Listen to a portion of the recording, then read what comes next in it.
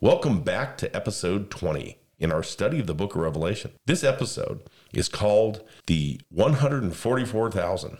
I'm Sam Bracken, your host. Our teacher is Dr. Breck England, who is discussing the book of Revelation through the lens of the temple. We are now in Revelation chapter 7. In our last episode, we discussed what happened when the Lord opened the sixth seal. It was a view of the terrible judgments that will fall on the wicked in the last days. But in chapter 7, we will see an entirely different picture. Breck, can you introduce us to chapter 7? First, let's remember where we are. We are still in the heavenly temple, and the Lord is showing us his plan of salvation for us. He's shown us terrible judgments in the sixth seal. And now, he's going to show us the salvation that comes to those who keep their covenants.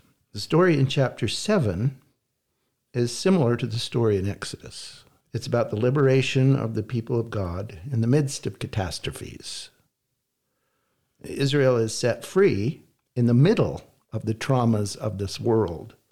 The gospel unshackles the lives of the covenant people who have been made bitter with hard bondage to the cruel god of this world, who is Satan. And that's why chapter 7 is called The Vision of the Redeemed. Oh, wow. We've seen how the four horses of Revelation 6 evoked the sun declining towards darker days of the year, moving from the summer solstice to the autumn equinox and the winter spell. Through the fall and the winter, the faithful press forward toward the presence of the Lord. The winter figs have fallen, and the tree puts forth leaves, which means summer is nigh. And the earth, in chapter 7, is spared for the sake of these pilgrims, as we read in chapter 7, verses 1 through 3. Do you read that for us? Yeah, sure. After these things, I saw four angels standing on the four corners of the earth, holding the four winds of the earth, that the winds should not blow on the earth, nor on the sea, nor on any tree. And I saw another angel ascending from the east, having the seal of the living God. And he cried with a loud voice to the four angels, to whom it was given to hurt the earth and the sea, saying, Hurt not the earth, neither the sea, nor the trees, till we have sealed the servants of our God in their foreheads. Good. Now, when the children of Israel anciently violated their covenants, the Lord scattered them as the stubble that passeth away by the wind of the wilderness. That's in Jeremiah 13. The scattering of Israel is called the diaspora, or sometimes it's pronounced diaspora. It's a Greek word that means a scattering of seeds in all directions. The covenant people were dispersed among the nations like seeds blown around by the wind. Okay? Mm-hmm. But now it's time to gather them back in. The angels hold back the dispersing winds because the dispersing is over with. Mm-hmm. Okay? As Isaiah foretold, quote, the Lord will assemble the outcasts of Israel and gather together the dispersed of Judah from the four corners of the earth. That's Isaiah 11, verse 12. So when the Lord opens the sixth seal, we actually see two different things going on. An awful judgment on the wicked will take place, while at the same time, Israel is being gathered. That's right. And that's the world we live in. Mm-hmm. The French theologian Jacques Ellul points out a tremendous contrast between the terrible events in chapter 6 and the calm in chapter 7. It presides over the gathering of his people, that no wind might blow on the earth or sea or against any tree, not the slightest breeze which would come to trouble this calm and this peace that people feel when they enter the covenant. Okay. Wow. The contrast of images is obvious. On the one hand, the progressive setting apart of the people of God in the course of history, even in the middle of catastrophes. So, we expect to see catastrophes and trauma, but at the same time, this calm, peaceful gathering is going on. Now, about this scene in Revelation, Joseph Smith said this, quote, "The angel ascending from the east is he to whom is given the seal of the living God over the 12 tribes of Israel. This is Elias, which was to come to gather together the tribes of Israel and restore all things." That's Doctrine and Covenants 77 and 9. Now, the sealer angel is called Elias, and he is probably Noah, who stands next to authority to Adam in the priesthood, said Joseph Smith. Noah, whose name means rest, is bringing peace to a troubled earth and sea. To accomplish this gathering that we were talking about in Revelation chapter 7, the angel seals 144,000 from all the tribes of Israel. That's in verse 4 of chapter 7. Joseph Smith said that, quote, "Those who are sealed are high priests ordained unto the holy order of God to administer the everlasting gospel out of every nation, kindred, tongue, and people, by the angels to whom is given power over the nations of the earth, to bring as many as will come to the church of the firstborn." Doctrine and Covenants 77:11. So the 144,000 priests symbolize the global mission of the priesthood to gather God's family together. Why is the number 144,000? Now remember that John, who's writing this book of Revelation, he lived in the Roman Empire under the control of the Roman army. Mm-hmm. Each legion of the Roman army was made up of 6,000 soldiers, okay? Keep that number 6,000 in your mind. Okay.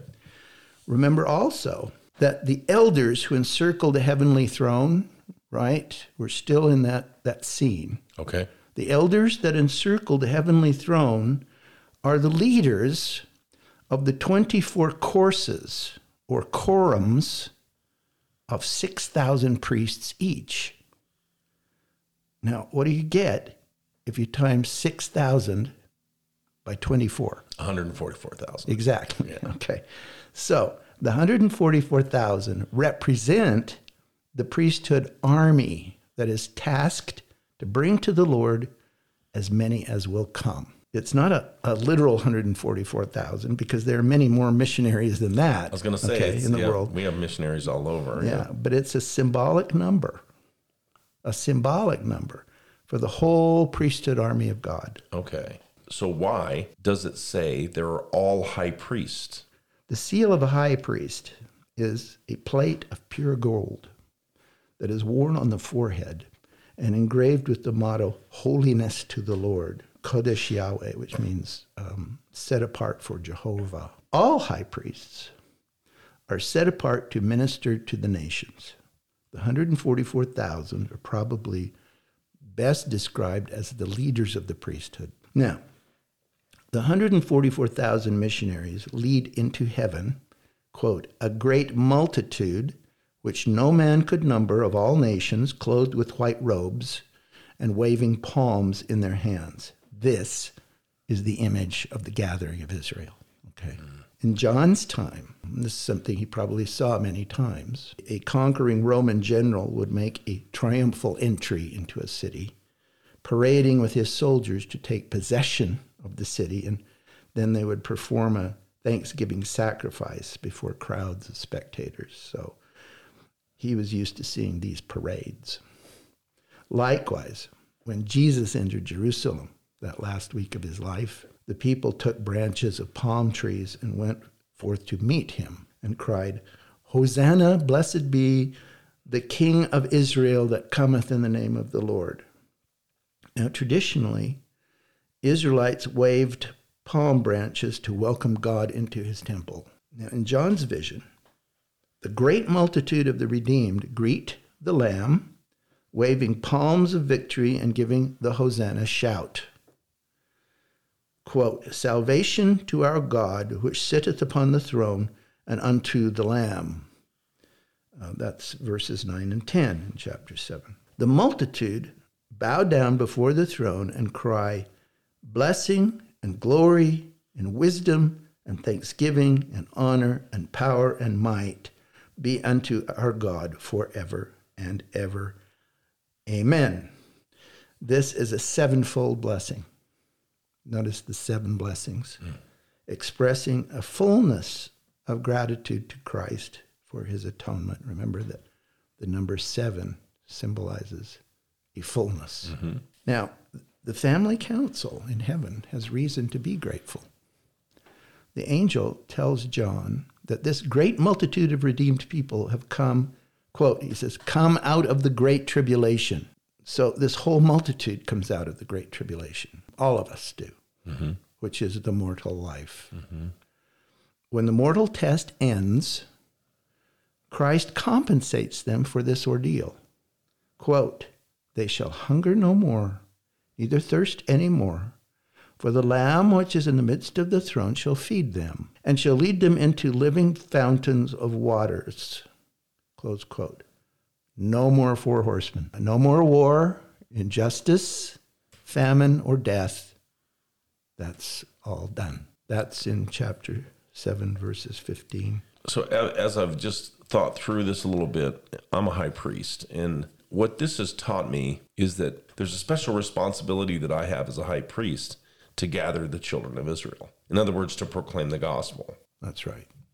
To your family, to the people you minister to your quorum, to the people who you're responsible for. I am a high priest too. And I feel a strong responsibility for the gathering of Israel. That's my job in a sense. What I do, like with my nonprofit in the Orange Duffel Bag Initiative and writing my leadership stuff, I still see that as helping people come closer to Christ, to sort of have a gathering. So it touched my heart today. Yeah, quite a bit. Yeah, that's our job description as high priests, is to lead out in the gathering of Israel. Right. Yeah. Excellent. So I have a question. In chapter 7, verse 2, John sees an angel ascending from the east, having the seal of the living God. Who is the angel, and what is his mission? In a talk he gave in 1843, Joseph Smith explains who this angel is. Quote, now I would ask, who knows the seal of the living God? This sealing is to confirm upon their head the covenant with Abraham, which, when a father and mother of a family have entered into, their children who have not transgressed are secured by the seal, wherewith the parents have been sealed. And this is the oath of God unto our father Abraham, and this doctrine shall stand forever. Mm-hmm. So this angel probably represents Elias or Noah, who brought back to Joseph Smith at Oliver Cowdery the keys of the sealing power, as we read in Doctrine and Covenants 1:10, verse 12. This is the power to seal up families to eternal life. The sealing ordinance, the prophet said, is, quote, an anchor to the soul, sure and steadfast. Though the thunders might roll and lightnings flash and earthquakes bellow and war gather thick around, yet this hope and knowledge would support the soul in every hour of trial, trouble, and tribulation. So here we are in a world where thunder rolls, lightnings flash, earthquakes bellow, war gathers. I mean, that's the world we live in. Right. But the sealing ordinance is the anchor to our soul. Now, as John watches this scene, the redeemed people, the multitude, right, now they turn to redeeming the rest of the family. Quote, they are before the throne of God and serve him day and night in his temple. Mm-hmm. That's chapter 7, verse 15. Mm-hmm. What are they doing? They are temple workers, administering redemption to the, quote, innumerable company of the spirits of the dead, Doctrine and Covenants 138. They're serving God day and night in the temple doing temple work, right? Right. What else would they be doing? They're called the host of heaven, which is symbolized in the scriptures by the stars. Mm-hmm. These workers are, in Hebrew, called Tsavaot, or Sabaoth in our Bibles. They are the servants who, quote, enter into the host to do the work in the tabernacle of the congregation. That's in the book of Numbers, chapter 4, verse 3. So all of this great multitude of redeemed people are now engaged in temple work. They serve the Father in heaven day and night in the temple. Now, if you go up to one of our temples, what will you see all day? And sometimes in the night, Yeah. people in white serving God in the temple day and night, doing what? Redeeming the human family, right? Yeah. So now, the next scene that we see is really overpowering. It's the great prayer circle in the heavenly temple, which we will describe in our next episode. I'm very excited about that. Thank you.